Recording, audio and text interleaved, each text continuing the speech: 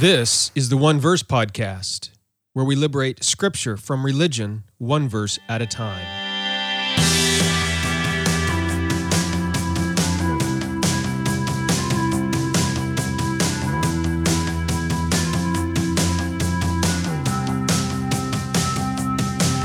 Well, hello there. It's Jeremy Myers. You're listening to the One Verse Podcast. This is episode number 134. And I am pleased to interview Shawn Lazar today for the podcast. It won't be just me talking about a Bible verse or two, but I will be interviewing author and speaker and director of publications at faithalone.org, Shawn Lazar, about his book, Chosen to Serve. Now, during the interview, he does mention that there is a special coupon code for you to get his book at 50% off, which is an excellent deal. So make sure you listen to the interview and find out what that coupon code is so you can buy that book at 50% off. You can, of course, if you really want to, go to Amazon and buy it. It's $18 there, but why not get it at half off, right? So we talk about that in the interview as well. And before we get to the interview, I do want to let you know that I have started a new course. I don't have any lessons up yet, but I'm hoping to do that later today or tomorrow to get the first lesson or two up there. And this course is on how to study the Bible. I've been studying and teaching the Bible for, 30 years maybe now, I guess. 35, 30, something like that. Anyway, and so I've learned a few things. And of course, I've also been to Bible college and seminary, but that doesn't mean a whole lot. If you enjoy this podcast and want to be able to study the Bible on your own, or if you've enjoyed some of my books, some of my blog posts and articles, and you want to be able to research and read and understand Scripture on your very own so that you can teach it better in a Bible study or to your family, or maybe you're a pastor or teacher, something like that. Maybe you want to write books, have a podcast of your own. I go through some of the steps and processes and strategies and foundational truths that help me study Scripture. All right, so I'm going to be teaching a lot of that, giving a lot of practical examples as well in my new online course, How to Study the Bible. There will be a downloadable ebook available to you for free for those who take the course. And eventually I will put this out as an ebook and a paperback book on Amazon as well, and pretty much anywhere books are sold. Now, normally the price for this course is $197. Look, don't pay that. Please don't pay that.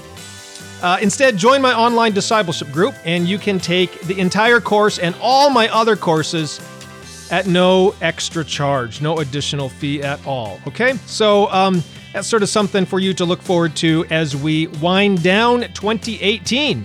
Anyway, with all of that in mind, let's turn to my interview with Shawn Lazar, and he is the author of an excellent book on election called Chosen to Serve.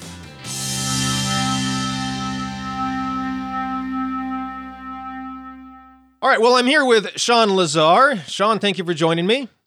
Thank you very much for having me. Shawn is an author of an excellent book on election called Chosen to Serve. But before we get to that, Shawn, tell us a little bit about yourself, who you are, what you do, where you live, anything you find interesting about yourself.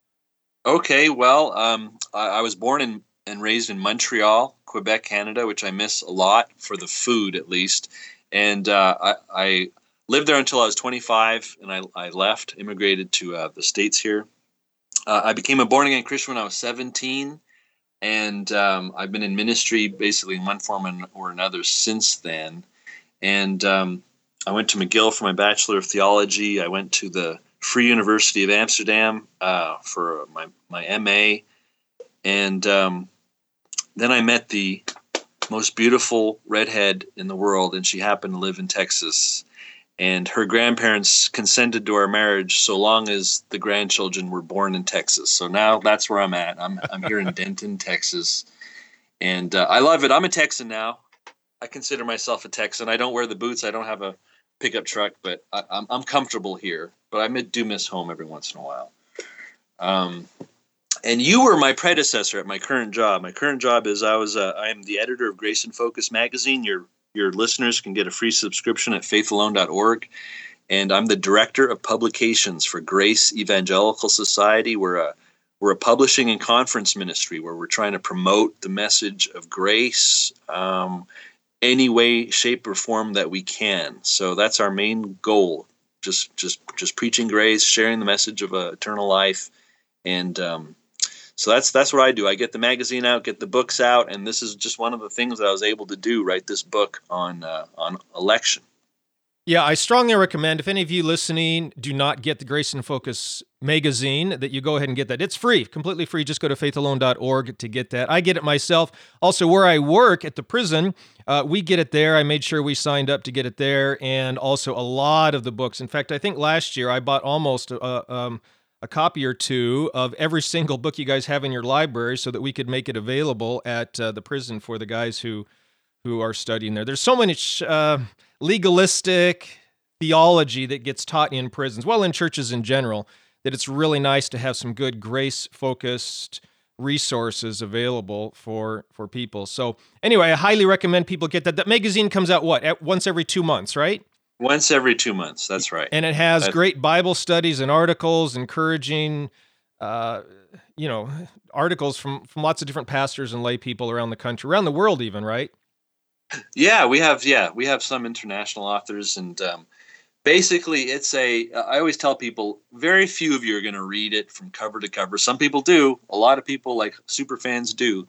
But you will, I guarantee you will find at least one article that is a blessing to you. It'll probably be written by me, but you'll find at least one article that you really enjoy in that magazine. And like we say, it's free. I mean, totally free, and we don't really ask for money. There's a little ad in the magazine saying, hey, do you want to contribute? That's fine. But we don't send you annoying letters. So I encourage you to do that. And by the way, Jeremy, I wanted to tell your listeners that I'm going to give them a coupon so they can buy this book that we're about to talk about. It's the coupon code is Myers, your last name Myers, and they will be able to get 50% off of Chosen to Serve if they want to purchase it at faithalone.org. Wow, fantastic. I was not aware of that. That's going to be exciting. I'll make sure people know about that. We'll mention it at the end, beginning and end of the podcast as well. But let's talk about the book then. Okay, so the book is titled Chosen to Serve, and the subtitle is Why Divine Election is to Service, Not to Eternal Life. Yeah, that's right. I think the subtitle pretty well explains the content of the book, but why don't you tell us more? What big idea are you presenting in the book? Well, I don't know about you, but when I was 17 years old, I didn't know it, and I became a Christian for the first time. I had a lot to learn. And probably the very first major theological debate I had to cut my teeth on was this idea of, does God choose people to go to heaven or to hell? And I was told that I had to choose between either being a Calvinist or an Arminian. And your listeners probably know that, Calvinists believe that God chooses individuals based on his own kind of secret will, and he chooses some individuals to go to heaven.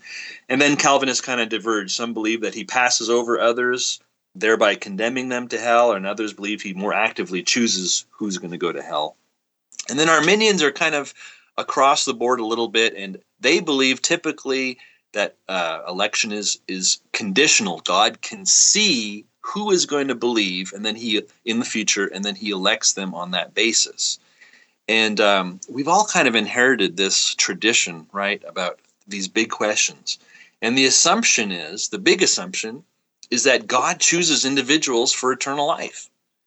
And that was an assumption that I was challenged by my boss, Bob Wilkin, to question. He wrote about this a little bit in his book, The 10 Most Misunderstood Words of the Bible.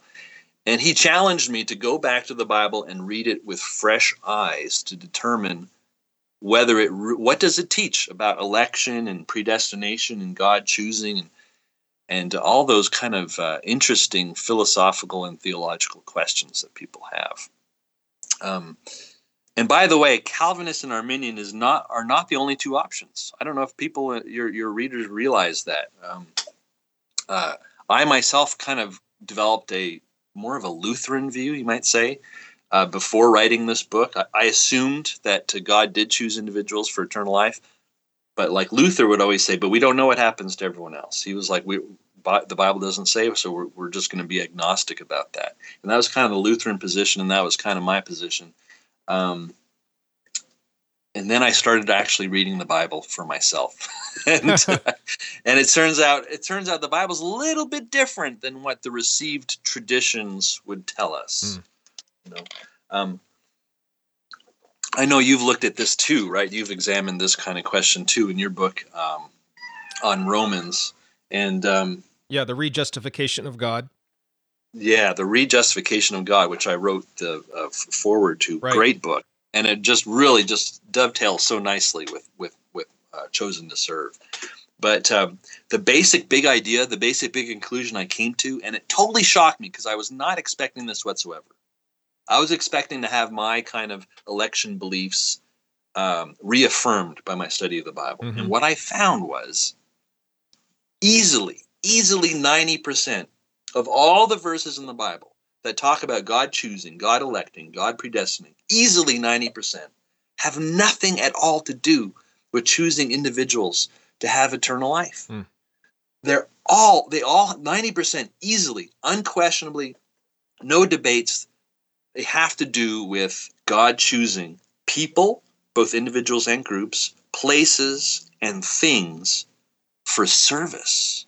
He chooses people to accomplish his will. And usually that will is kind of evangelistic. It's salvific. It's God trying to save the whole world, this whole world that he loves. But nonetheless, the choosing is for service, not for eternal life. And then there's just a handful of verses that are kind of maybe outside of that paradigm, but clearly most of them are about being chosen to serve, not for eternal life.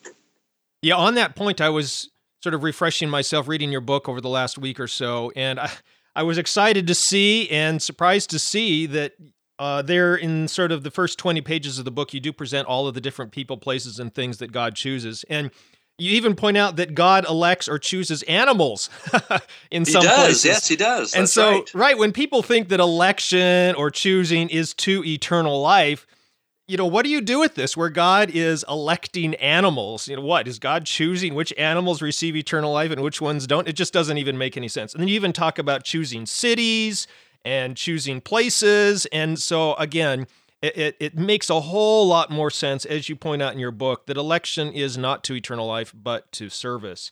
And that helps. Can I say something about that? Yeah, please do. It's something about what I've been learning about just doing theology. And when you're kind of coming up, trying to understand the biblical doctrine about a subject, you can't ever limit yourself to just the 3 or 4 key proof texts that always get passed around. If you're gonna look up a subject like salvation in the Bible, you have to look up all of the verses that talk about salvation, not just the ones that talk about, let's say, salvation from hell, if there are any such verses, but you have to look at every type of salvation that God talks about. And when you come up with your doctrine of, let's say, salvation, you have to look at all the different types of salvation or kinds of salvation that God brings to the table and reveals to us in his word. And that was the challenge for me for election. It turns out, like you say, God chooses animals, to be his sacrifice, or God chooses Jerusalem to be his chosen city. And clearly that's not about giving a city eternal life. It's not about giving animals eternal life.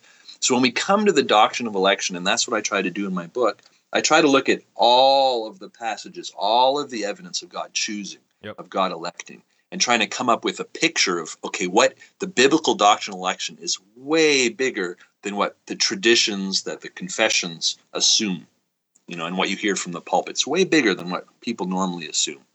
And one of the things I really liked about what you just said a few minutes ago is that when you sat down to start this study, you sort of assumed that your study of the biblical passages was going to affirm or support what you already thought. But you were, I don't know what we can say, humble enough or open enough or something to recognize that as you went along with this study, that it challenged and changed your view of election. And so you were willing to change your theology to fit Scripture rather than twist and distort Scripture to fit your theology, right? That's absolutely right. And that doesn't come easy. No. That really doesn't come easy. It's hard to do that. I'm lucky in certain ways because I don't have the pressure that a lot of other theologians and pastors have. For hundreds of years, for hundreds of years, Christians just did not have the freedom to read the Bible for themselves and come to conclusions that were different than let's say the state churches that were kind of just all over Europe and elsewhere. It used to be that whatever state you were born in, you were a member at birth of that state church, Lutheran, Anglican, whatever, Reformed. And if you became a minister or a pastor, you were expected to just learn and then repeat those received traditions. So whatever your church believed, you were expected to teach that. But we're in this great position nowadays where I'm a Baptist. No one cares what I believe, really. So I can just read the Bible for myself and just come to these, different conclusions than what other people have did not see in the Scripture. And so I had no pressure, basically. There's no pressure for me to come to a particular conclusion of what election is. I was able to just read it for myself. And like you said, and like I said, I mean, I really honestly 100% believed that the Bible taught God chose individuals to eternal life. I don't know why I believed that. I don't know why now. It's because I never read it for myself. I read the proof texts, and I had glasses on. I use this example in the book, The Wizard of Oz.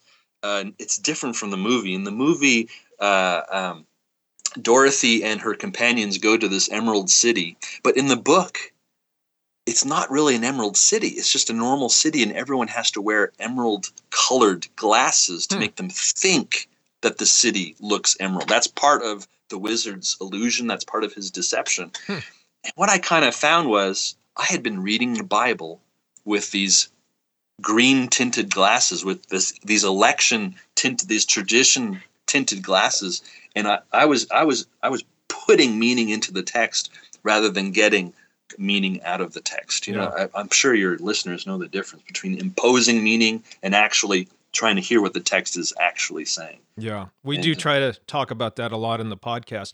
And you know what? That's a great illustration about the glasses. Another illustration, which you brought out in your book, and right after this, we'll get into looking some verses from Scripture, is you bring out, and I've mentioned this on my podcast recently as well, you bring out, in fact, 1 week from today, we have here in the United States an election for political office.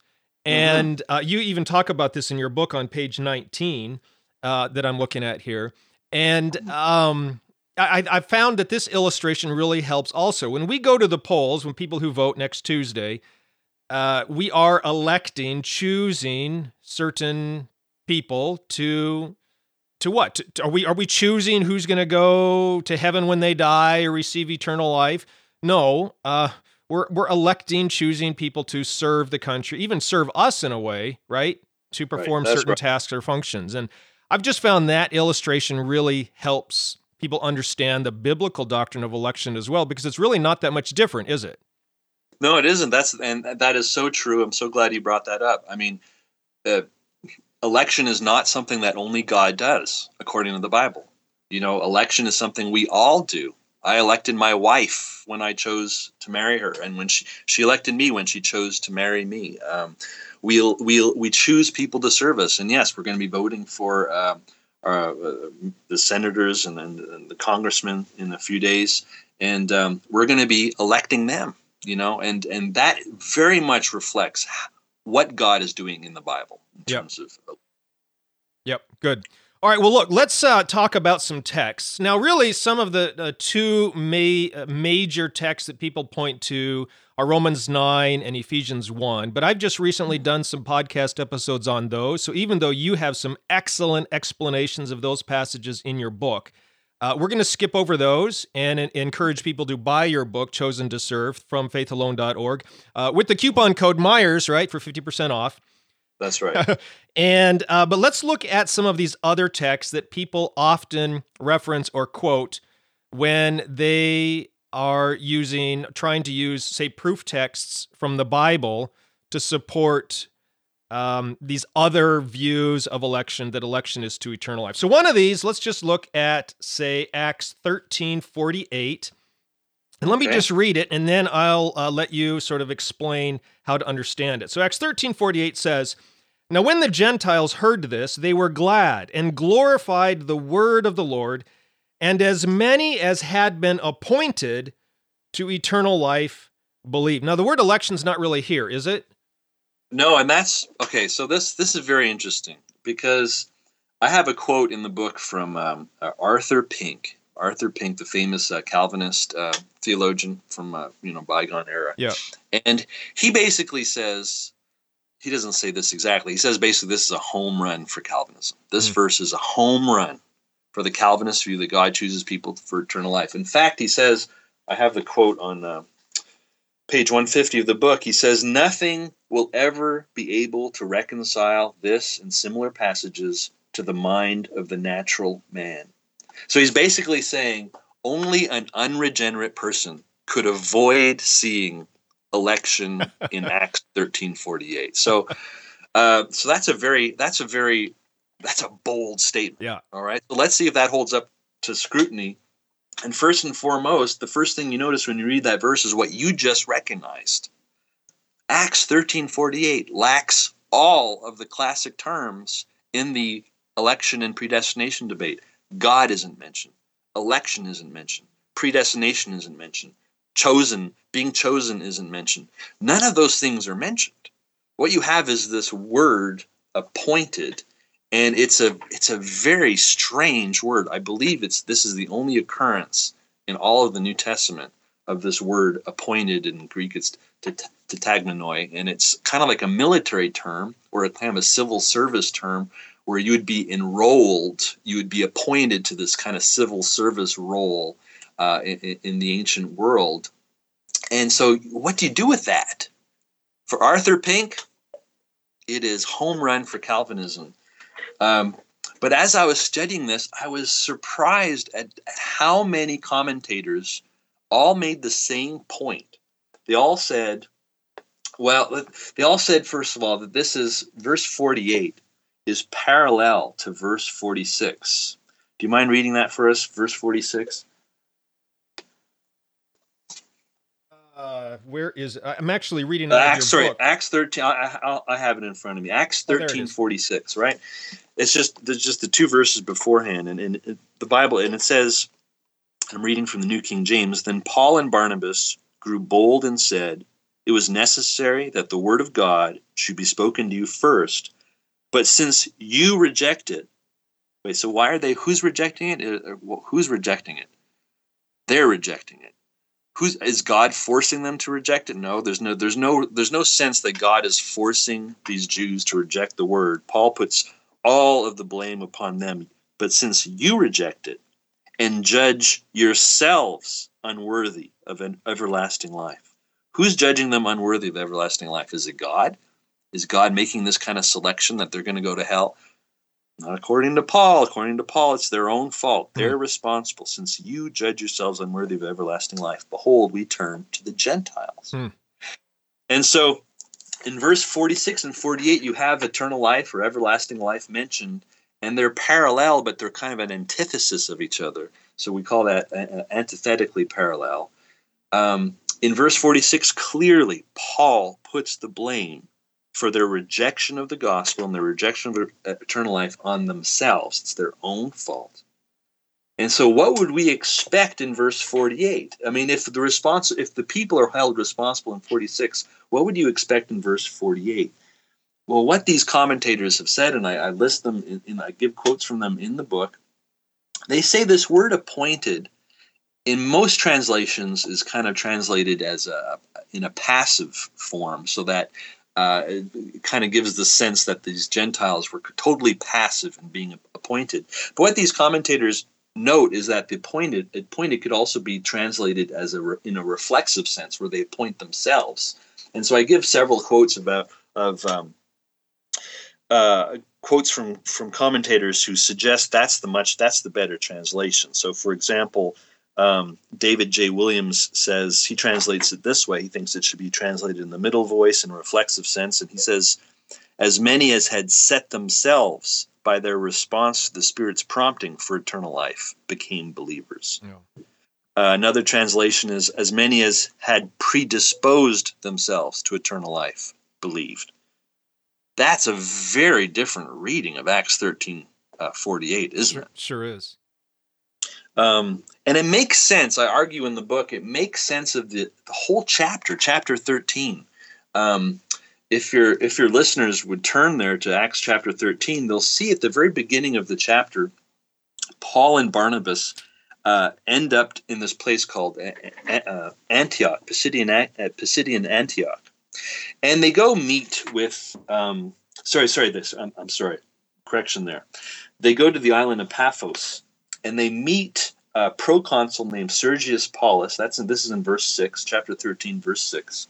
And they meet this false prophet. He kind of has a right-hand man named Bar Jesus. And Luke, the writer of Acts, is so clear in verse 6 to kind of point us to whether or not how Bar Jesus and Sergius Paulus differed with respect to their openness to the truth. So in verse 6, Luke, who's writing Acts, makes very clear that this Bar Jesus is a sorcerer and a false prophet. And then in verse 7, look how he describes Sergius Paulus. So this false prophet, a Jew whose name was Bar Jesus, who was with the proconsul Sergius Paulus, an intelligent man. And this man called for Barnabas and Saul and sought to hear the word of God. So Sergius Paulus is intelligent. He's open. He wants to hear the word of God. But then what does Barnabas do? What does Bar Jesus do? He's given his other name in verse 8. He withstood them, seeking to turn the proconsul away from the faith. Anyway, so you have this opening in chapter 13 of two very different attitudes to the gospel. You have a closed, don't even want to hear the truth for yourself, and you don't want anyone else to hear the truth. And then you have the procon, and he's Jewish. That's an important point in chapter 13. Then you have the Gentile, Sergius Paulus, intelligent, open to the truth, wanting to hear the word of God.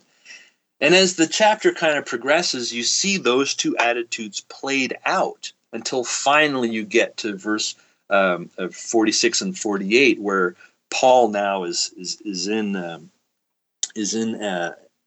Antioch, and he's getting two very different responses to the gospel. The Jews are resisting, the Gentiles are so open to it, and then Paul comes to this dramatic pronouncement in Acts 13, 46 and 48, and he says to the Jews, as we just read, "You judge yourselves unworthy of eternal life. Behold, we turn to the Gentiles." And then in 48, the Gentiles believe.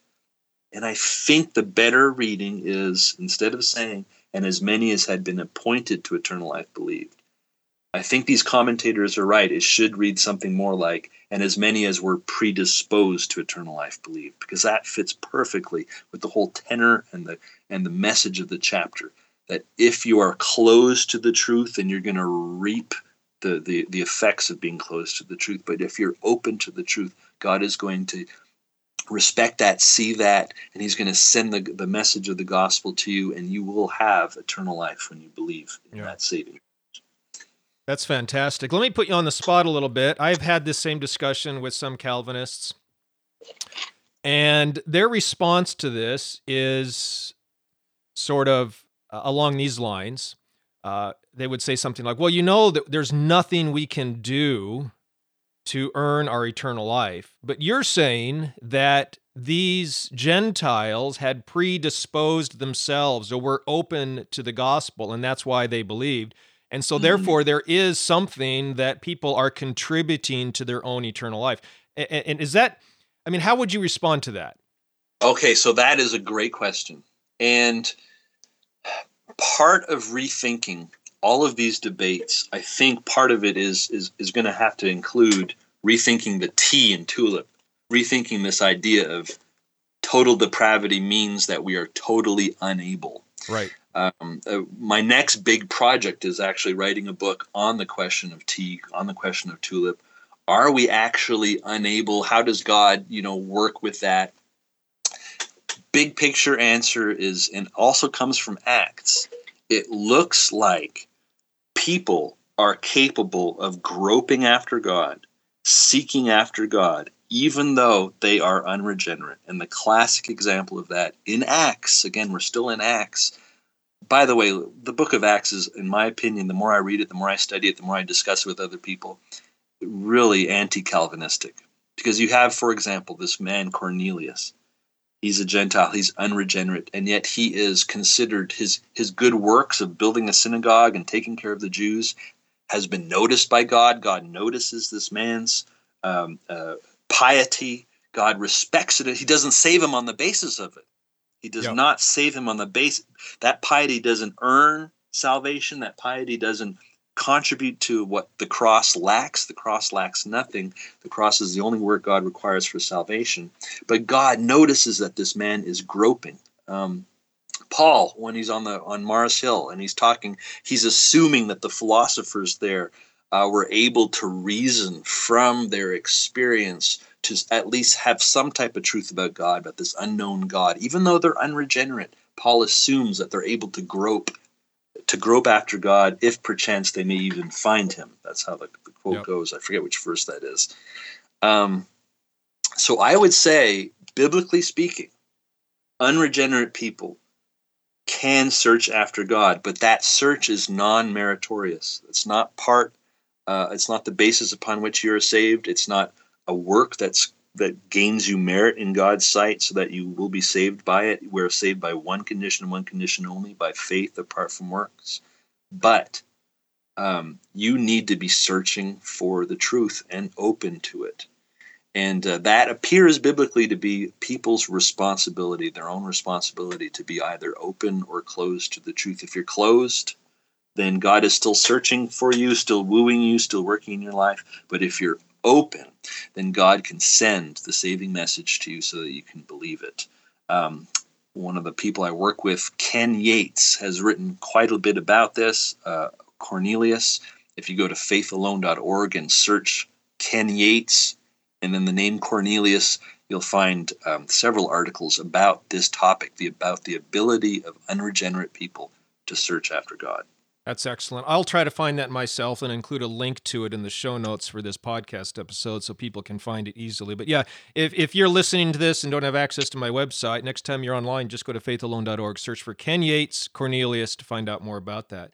That's good. And it's a huge topic, and I imagine that brief explanation doesn't satisfy everybody, but at least you should research it and study it more, read up more on it, and see what Scripture says about this. And we're looking forward to your book, and your next book on total depravity?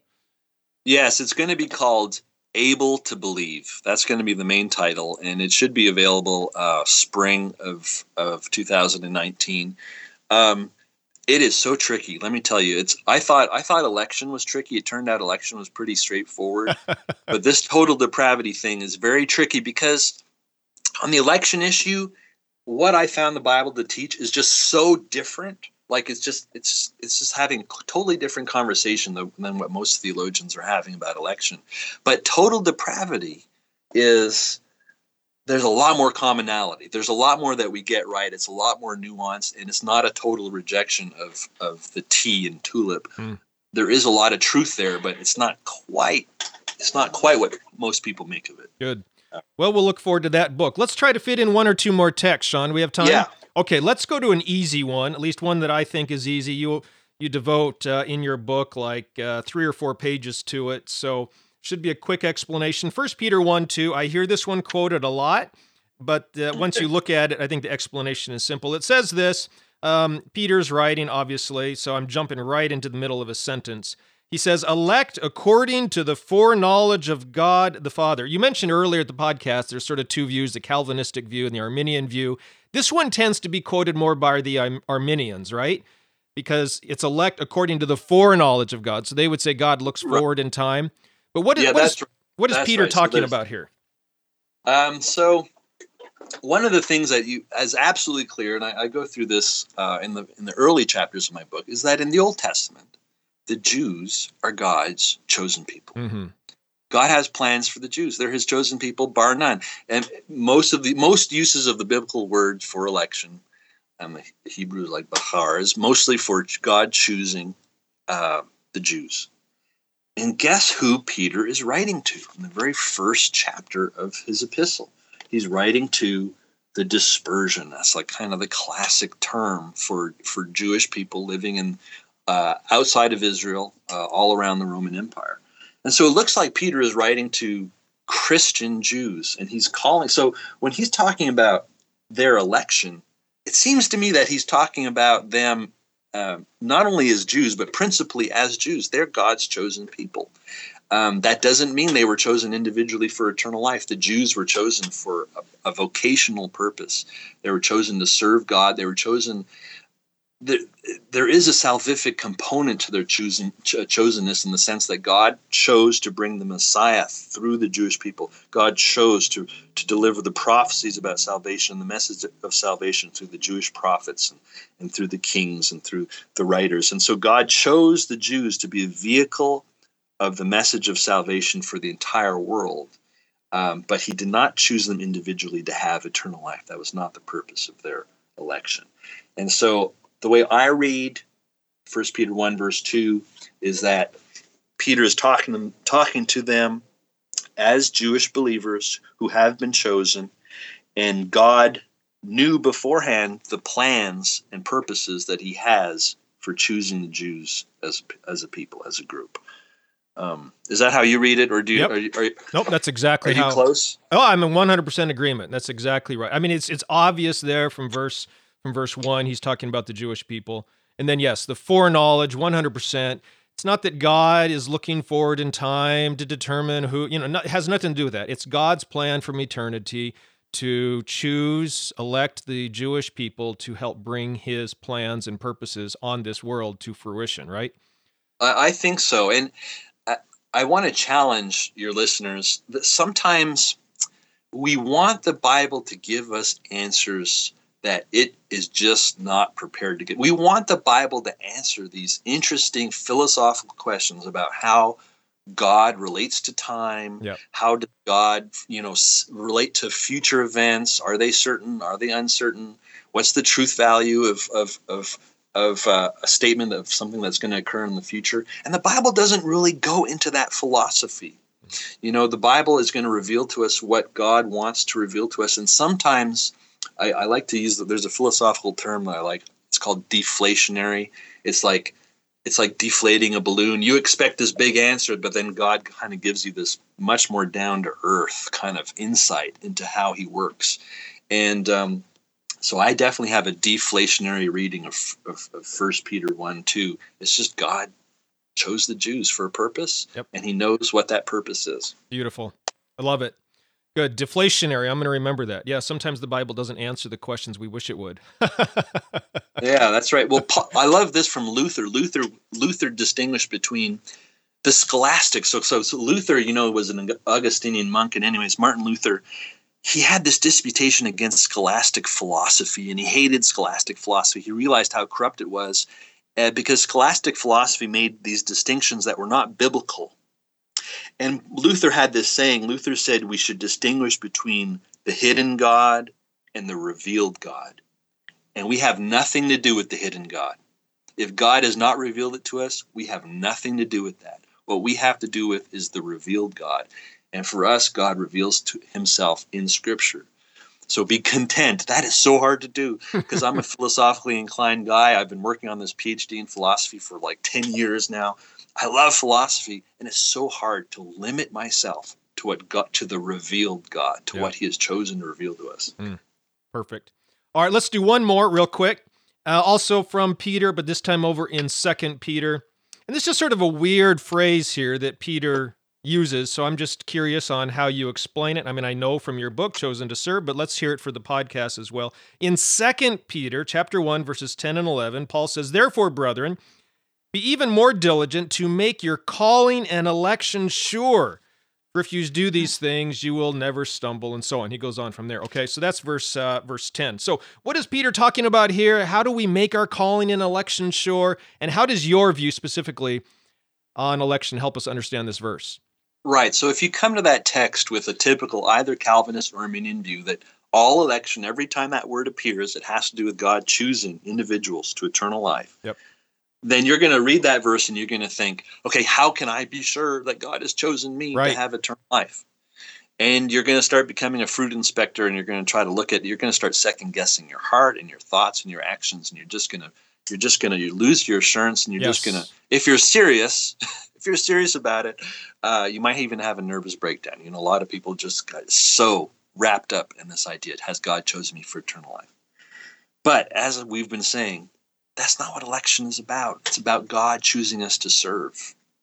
And so in this verse, I should say, basically Peter is telling them that they need to make sure that God has chosen them for a purpose. And just because God chose you for a purpose doesn't mean you're going to fulfill that purpose well. Okay? For example, God chose King Saul to be king. Saul was elected to be king. Did he do a good job or a bad job at being king? Did he make his calling and election sure or not? He failed. He flunked. He did a terrible job, and he paid the price for it. When when God chose Jonah to be a prophet, Jonah was chosen to be a prophet. Did he do a good job or a bad job in his election and calling as a prophet? Well, initially he did a terrible job, right? He ran away from God and all that stuff. So we as Christians have a calling from God. Ephesians kind of talks about this. Ephesians 2:8 and 9. Everyone knows Ephesians 8 and 9 because we like to quote that as a salvation verse, as an evangelistic verse. But people usually forget about verse 10. Verse 10 in Ephesians 2:10 calls about why we're chosen, and we're chosen to do good works, right? We're chosen to serve. We're chosen to. Paul talks about this in Galatians. We're serve one another in love. That's what we're called to do as believers. And so I think Peter is basically just saying, make sure that you're living out that calling because God has called you to serve. He's chosen you to serve. And there's a reward, and it's very interesting. There's a reward for you if you serve well, is that you get to co-reign with Christ. You get to reign with Christ in the millennial kingdom. And long story short, that's how I read that verse. Make sure you are living the Christian life so that you can fulfill your ultimate calling, your ultimate chosenness, which is to reign with Christ in the millennial kingdom. That's fantastic. Thank you. Yeah, you had some great insights in your book about the being chosen for inheritance and some of those other things as well related to sort of what you just hinted at there. So just sort of in closing on this, let's just get real practical here. How is this way of reading Scripture about election going to help the average Christian? Not just understanding Scripture, but also in their life as, following Jesus, as a disciple of Jesus. I find that people need to have a clearly defined purpose. Most people need to have a clearly defined purpose in order to function well. It's like playing a game. Like if I give my kids like a bunch of pieces on a board and I don't tell them how to play the game, it just turns to chaos. But if they know what the pieces are for and the plays that they're supposed to make, they can concentrate on playing the game better and improving. And I think the doctrine of election kind of just focuses you on what your purpose is as a Christian. So on one hand, this doctrine of election, this reading of election in the Bible, kind of lets you just believe in Jesus for eternal life and have assurance of salvation just by believing in that promise. And you don't have to worry about, am I elect? Am I showing fruits of being an elect person, a predestined person, or am I failing? And should I worry about if I'm going to go to hell? So this reading of election eliminates all of those questions, all of those doubts, and you can just simply believe in Jesus for eternal life, and you can have assurance of that basis. And on the other hand, it focuses your discipleship life, your life for Christ. And you can know that you have a definite, no matter who you are, even though you might not think that you're important in your eyes, you are important in God's eyes. He has a calling and He has chosen you personally to serve. And you are responsible to God for serving well.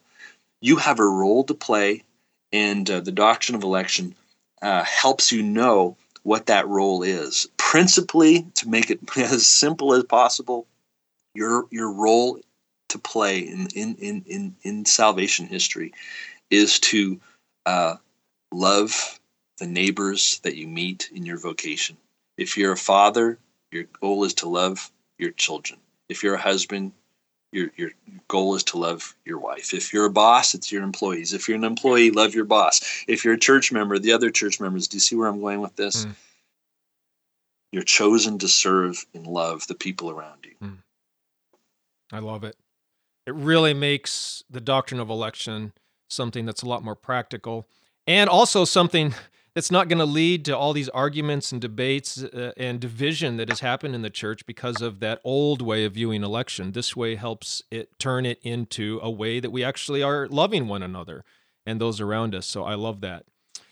Well, thank you, Shawn. And your book, Chosen to Serve, obviously available on Amazon, but I recommend the readers get it instead through faithalone.org, right? Because they can use the coupon code Myers, MYERS, to get 50% off. That's a fantastic deal. Thank you very much. I might buy a couple copies myself for the prison.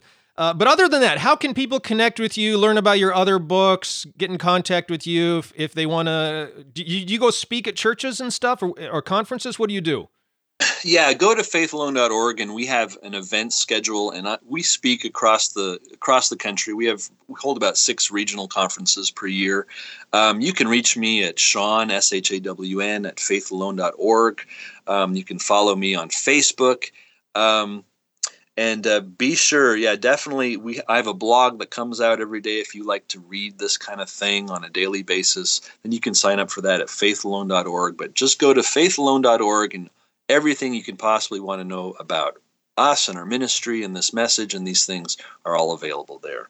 That's fantastic. And yeah, I highly recommend, if you're on Facebook, follow Shawn on Facebook, mainly because of the stories he shares about his kids. Oh, you have such characters as kids, Zane and Daphne, and the things they say and do. I laugh. I crack up every time I read those stories. It's hilarious. So it's amazing how many times I hear that. I go across the country and people say, I just love your stories about your kids. And for me, I don't find them funny at the moment. In the moment, I only find it funny afterwards. In the moment, I have steam coming out of my ears. But Facebook is my therapy. And but Jeremy, it has been such a pleasure talking to you about this. Thank you very much for having me on your show. Oh, thank you for being on the show. And once again, just for everybody, look, get Chosen to Serve. Go to faithalone.org. Sign up for their Grace and Focus magazine and get some of their other books, and especially get Shawn's book, Chosen to Serve. 50% off using coupon code Myers, MYERS. Shawn, thank you very, very much, and I hope to talk to you again when your book on Tulip comes out. Very good. Thank you, Jeremy. All right.